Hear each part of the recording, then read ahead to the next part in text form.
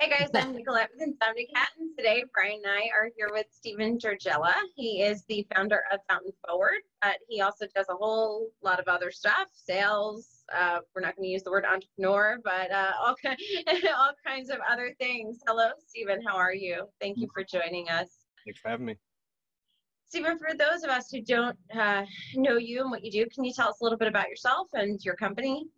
Sure.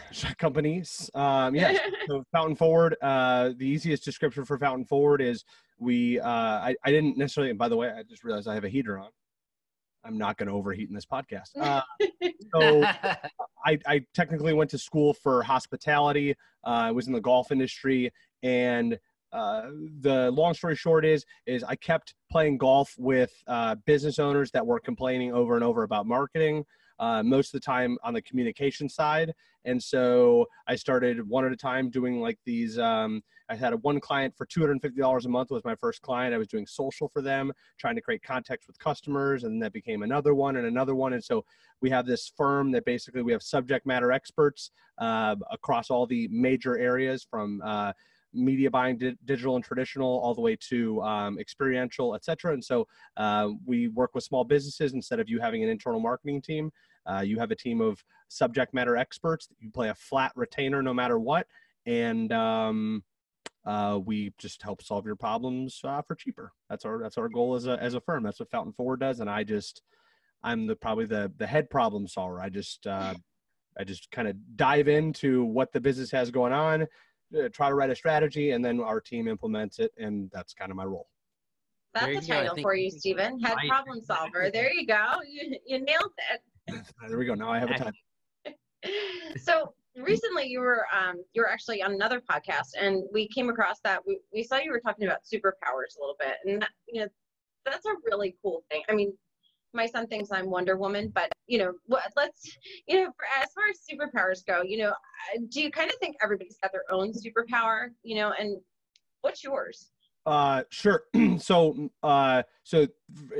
going back to like the reference of the superpower thing, the main explanation that I have with that is from somebody that was propelled through business from insecurity, whether it was I was trying to please other people or I just always wanted to be more than maybe even I thought I could be, finding out that I knew I had ADHD just because of researching, and then also like what I had been, quote, I don't want to use these a lot, diagnosed with, but I didn't realize there was something else wrong. And then after documenting it over and over and over, I knew that there was something else going on. And so then talking to, for me, I always like to get like 80 opinions on something, because I have that whole affirmation, moving from hypothesis to like, this is an objective opinion there's a big gap there. So I went and talked to a bunch of psychiatrists after talking to a bunch of therapists throughout my years, and like having them look at me and be like, all right, cool. This is what mania is.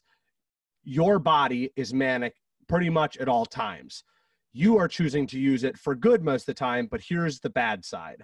With business, the reason why it's successful is because you use your mania to go solve problems. You're moving so fast, you can do 16 hours a day like nothing, because when you're sleeping, your body is like in full recovery mode, because when you wake up, your mania starts. Basically just the engine's going, there's one throttle, and it's full throttle. And so understanding that, then all of a sudden I started to have like my own, going through like a personal bout of failing with my mental health, then having some bad things happen. I was like, okay, cool. So there's drugs I can go with over here. This is how they affect my body. And there's the kind of the more holistic approach, which is more sleep, more exercise, better eating, et cetera, et cetera. The discussion that I had with Peter Shankman was, I have always been so afraid of being bipolar 2. That's truly what I have. If you look at it, it's clear cut. I have mania. I am never in the middle. I am either scaling upwards and I'm higher than a normal human would be, or I'm scaling downwards and I'm lower than a normal human would be. And it's never in the middle. I am just constantly going one of the two ways. How did I use that to do good now that I have, maybe I was intuitively doing good beforehand, but now that I know what I have and I know how I can use it in the best way possible, how can I use how can I be vulnerable, tell that story, and then let others know that like all the negative things about bipolar, which is like, oh gosh, going on wicked feedback loops when I cannot get somebody to like understand what I'm saying, and I'm going faster and faster, and I'm becoming very rude, like very rude, and it's you that's not understanding. And realistically, it's me. I just can't get you to get in my brain at that moment. I can't weigh the thoughts correctly. So I'm now, I mean, I don't know what language I can use on here, but I'm an asshole across the board. Yeah, so, you can use asshole. You like that word. Okay. Well, yeah, we like I use asshole. I use a lot of bad words. So Okay. now I understand, okay, I can catch myself in a feedback loop. I can, and by doing this, I become a better leader. I can have less of this self-worth issue, which was, man, at any moment during any day, I could go on this feedback loop, and anybody that's in the room with me could be like, dude, this dude's got some issues. And so on that podcast, I basically talked to Peter about like, hey, I'm going to use this as a superpower, because it is. I went from nothing to something because of this. And I'm now not going to be as afraid. I still have issues with it, but as afraid to just focus on the good parts about it and realize that the bad parts, as long as I can keep them in check, I'll be okay. If that all makes sense. That was a long way around. But it did. Now, and there's a lot of meaning to what you say, so when we talk about meaning, you also focus a lot on, just to shift over for 1 second to marketing, you talk a lot about the why, in marketing. And we've been talking a lot about our personal why, our company's why. We've been talking to other guests about the why they do what they do. But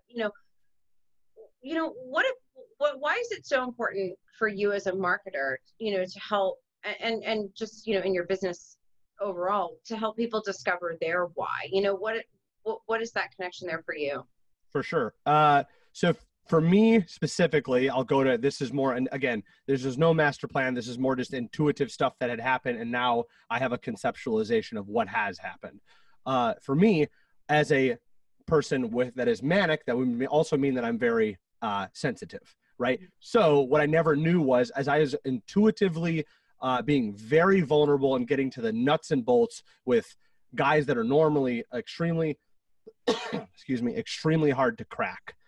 Didn't know that, just knew that like I saw a guy and I could feel like, or a woman, I could feel like, man, if I could get to this layer, and again, it's all intuitive, I don't really know.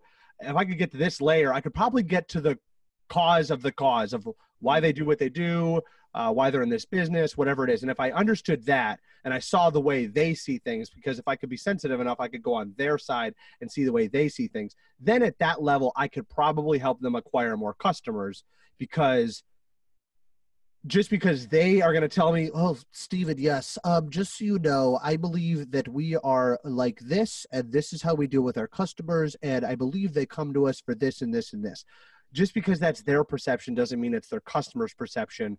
And maybe they have a facade. Maybe they want to be like this, but their customers don't really see them as this. And as you guys know, perception's reality. So kind of getting to that, using my natural attribute to get to their why, caused this deeper connection, so that we don't have a super high attrition rate, which is really nice, because we're deep in there. It takes longer to set up, obviously. And then we just get better results from the marketing, because we're like revealing this unique selling proposition that maybe even the business owner didn't realize was there, because I don't know, maybe because they didn't understand how positioning works, which is a reason they would call us anyways. So the why just coming from this more emotional side of the business, maybe like I said, a more sensitive side of the business, seeing that, we try to separate business and personal. Actually, Marcus Sheridan did a little article about this the other day. We try to separate them. They're actually the same. It just, do you choose to put them? Do you choose to put them? Do you choose to reveal them or not? I think is where the why. There's a lot of really positive things in just like revealing like the candor part of your business, and that becoming your marketing plan. Right. How close do you think the why is associated with like, the origin story of a company? I don't think a lot of people know that that's what's happening, but I do think like how many people like Okay, so I always prefer to use examples. So let's look at like the mortgage industry. Do I think a lot of people work in the mortgage industry to connect people to the American dream? I call bullshit. I have dealt with we had a $3.5 billion mortgage client for a 3-year period. I learned a lot. I see a lot of people wanting capitalism, right? And fitting in a really, really rigid a rigid framework where it's like, well, you follow these rules or you go to jail or you lose your license. And if you do a really good job with relationships, you could close a lot of mortgages and or real estate deals. So like, I think that there are industries that the more of the industry is about the accumulation of dollars. But I think that especially when it comes down to the backbone of America, which would be like these small businesses between 250,000 and $1 million, I think like that why intuitively is like the core of most of the good ones that stay around for a while, because those are the only ones that can actually handle like the right hook, left hook, fallout, because at the end of the day, like they weren't really chasing the money. They were like, this really hurts, but I get to go back to this eventually. So I'm going to keep pressing on, which I mean, I guess is kind of the game of the people that make it through. They get knocked down, they kind of find a little bit of light there, and then they go towards it. And so I would say it's directly correlated to the ones that stick around for a while. We're laughing because we had that discussion with someone earlier today, one of our other guests, about getting up after getting knocked down. So yeah, I have definitely come to the conclusion that is the only there's like this resourceful game, the care and compassion game, and then this like unrelenting ability to take a blow. And wow, it's just interesting because you don't know when they're coming, and you also don't know the form that they're coming in. So when they come in a totally different form, like human capital, losing that, or losing a client, or having a problem, like they come in such weird forms that the blows don't actually seem like blows. So you can't educate people on that. You just say, keep going. Right. It's like, how much tenacity do you have, right? You know, how far after are you going to go? It's not like triggered. It's not just like set up for you. It's not just like, hey, just so you know, the blow's coming and it's going to come in this form. It like, sometimes it's like, man, this day was really bad. And then all of a sudden it goes, I can't get worse. And it does. And like, because you had an expectation, like that blow was the blow, and then more came, now you're like, oh man, maybe I shouldn't do this. Yeah. And then as long as you don't say no, you usually win. Right. And to your point earlier, you know, this doesn't just happen with individuals. It even happens with companies. You know, companies even experience those same setbacks or those blows, you know, and then same thing. How are they going to handle it? Well, and like, how much time do you spend understanding the cause of that blow? Yeah. I thought that, like, I think that that's the most interesting thing is like, do you go on defense, or do you take like a pragmatic view of like how the dude just left hooked you? Like, did you have your hands down? Did you get too close to him? Were you leaving that side open over and over and over? Did you take a swing and then you were like, you missed it? As you turned, they came in. Like, I don't see enough business owners spending enough time on that. So like, I wonder, like, are those the ones that will live? The ones that will live, I think, take more time to figure out how the L actually happened versus like just specifically being able to take the L, because, you know, preventing an L is kind of like a W. Yeah, it's true too. It's true. You know, I'm a longtime jiu-jitsu practitioner, and we talk about a lot of times, you know, defensive jiu-jitsu. Do you know what I mean? And it's like, you got to be good at defensive jiu-jitsu, not just offensive jiu-jitsu. I think a great one with the fighting thing is like, all right, so cool. So just to be clear, if I let you keep taking blows at me this whole round, next round, if I'm just saving my energy and I'm blocking, I'm getting only a 10% penetration, and the other 90%, you are just wasting your energy. I got a pretty high propensity to kick your ass the next round. It's true. You're gassed, right? So I mean, the value of defense for sure, or the value of not being overly aggressive. Yeah. Well, this kind of leads to one of the other things we were thinking about, and that's kind of the, you know, challenges. So, you know, as a business owner and, you know, a marketing professional, I'm sure, you know, and you know, you bring up before, you know, even dealing with bipolar, you know, as a human, on the human side, not just the professional side, right? So how, I mean, these challenges, how do you kind of overcome all of those challenges together? Like having a business, you know, struggling with your own personal issues, you know, dealing with all of that, and marketing challenges, just regular old marketing challenges. What are some of those, what are some of the most important ones that you've experienced? Yeah. So, okay. So trying to make them succinct, which I'm not good at, but I'm going to get there. So the first one would be, like coming to terms with the fact that as long as I was a volatile person interpersonally, that was always going to bleed into my business. Actually, it was going to infiltrate my business. So as soon as I became more sound mentally, and when I say sound, self-aware of when I'm like, I have so much, like, I knock on wood, I believe I have enough vulnerability with my team right now to let them know that, like, when I go back to back to back to back to back in meetings, especially if I've been like scaling up for a while or scaling down, I'm gonna need an absolute break for a minute, and being confident enough to go, guys, if you give me 20 minutes to go do breathing exercises, I can come back and I can give you more. Having that self-awareness gave me a better relationship with my team, because now my volatility dropped 600%, and my volatility was destroying my human capital, destroying it. So, and obviously that didn't come in a nice letter. That came in having an employee walk in and tell me to pound sand, and they were one of my best employees, and other things like that. Like, that's the stories they don't tell you. Like, that happened at multiple levels. So that would be the first, like, great challenge, would be understanding that if I don't get a hold of my mental health, and when I say a practical understanding of how to handle me, that they will never be, our culture will never be as good as it possibly could be. And then probably like my biggest, like, I'm gonna knock on wood again, my fiscal responsibility, my ability to be fiscally responsible crushed everything, trumped all. By me being so fiscally responsible, I've been able to take some wacky blows, like finding out that an ad spend stayed on for a 45-day process at $600 per day to a client that was no longer with us. Bet you can guess how much money I got back on that. Right? Yeah. Like, how many people can take a $20,000 how many people can take a $20,000 cash blow and not even blink? Now, did I have an absolute breakdown? Yeah, because, like, you can't be a tight ass, lose 25 grand, and then after everything was done between lawyer fees, blah, blah, blah, and, like, because we tried to get the money back, but, like, you can't lose 25 grand as a tightwad and not just be absolutely destroyed. Right?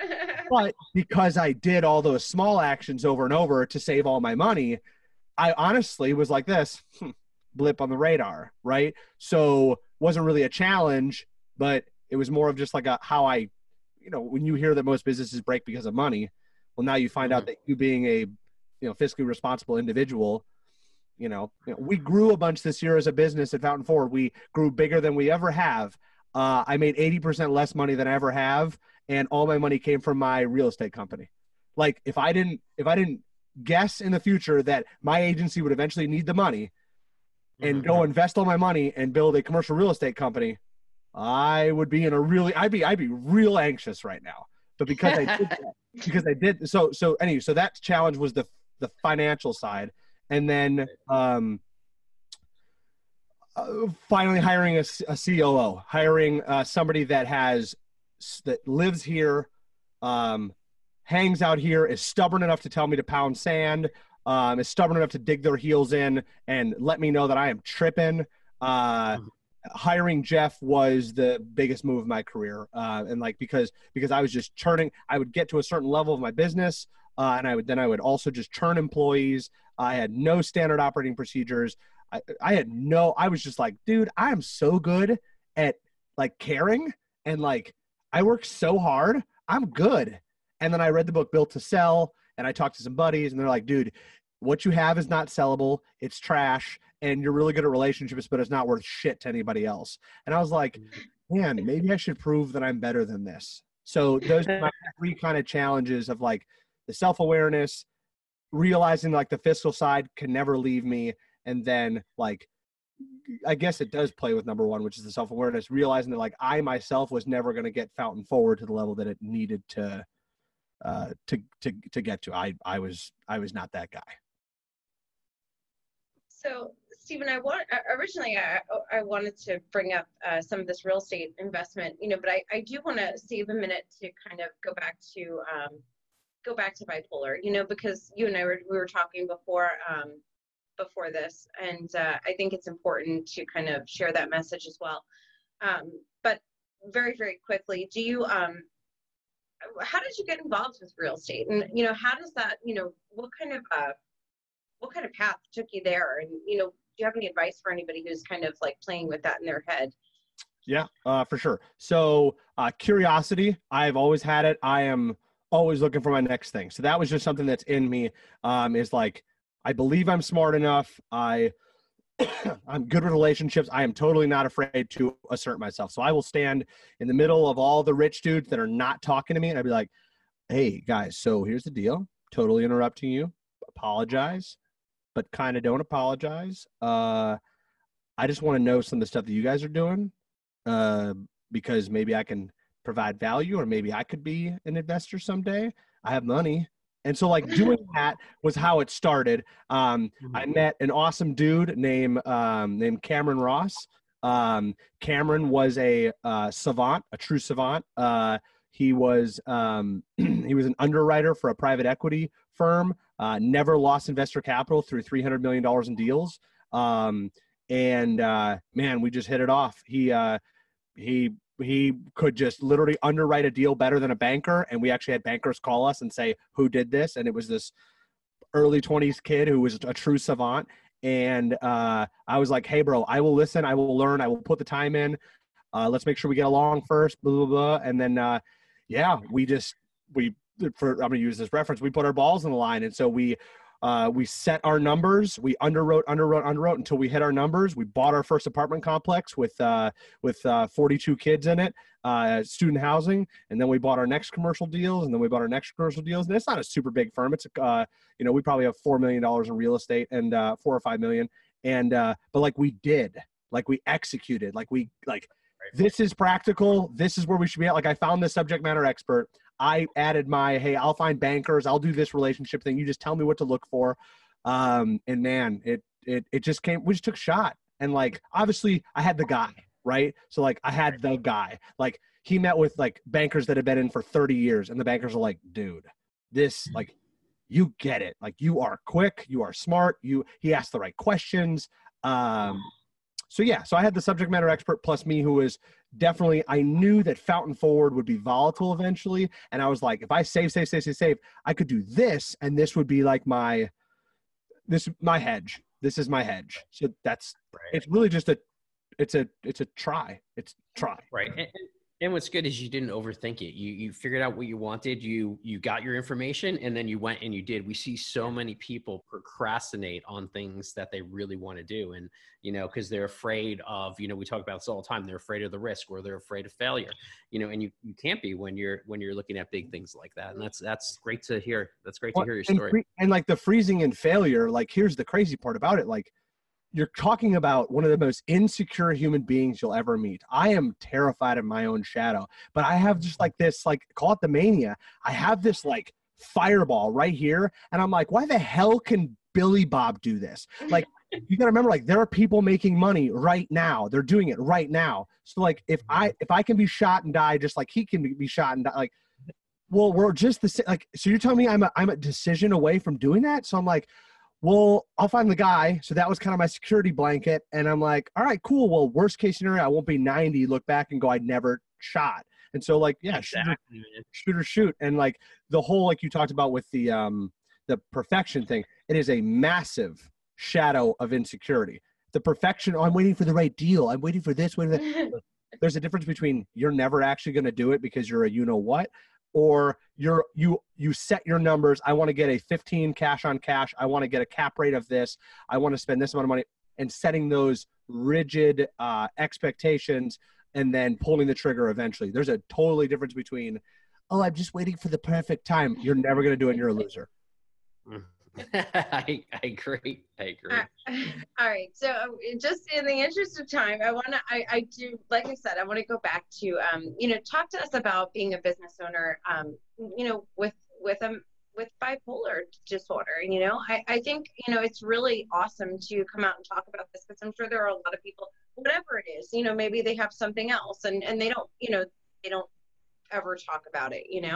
For sure. And I think speaking candidly, I think what a very interesting thing right there is like when you were about to mention it, your stutter and your apprehension, even saying it the way it's said, that's a societal issue. And that's not your fault. That's a societal issue. Like, I don't even know how to talk about I try to say like, it's not even bipolar. I just try to tell people that I'm manic. And basically I try to explain to them like a yo-yo, I'm just wound all the time. And like, I don't go and I just kind of go down and up and like, I'm just wound.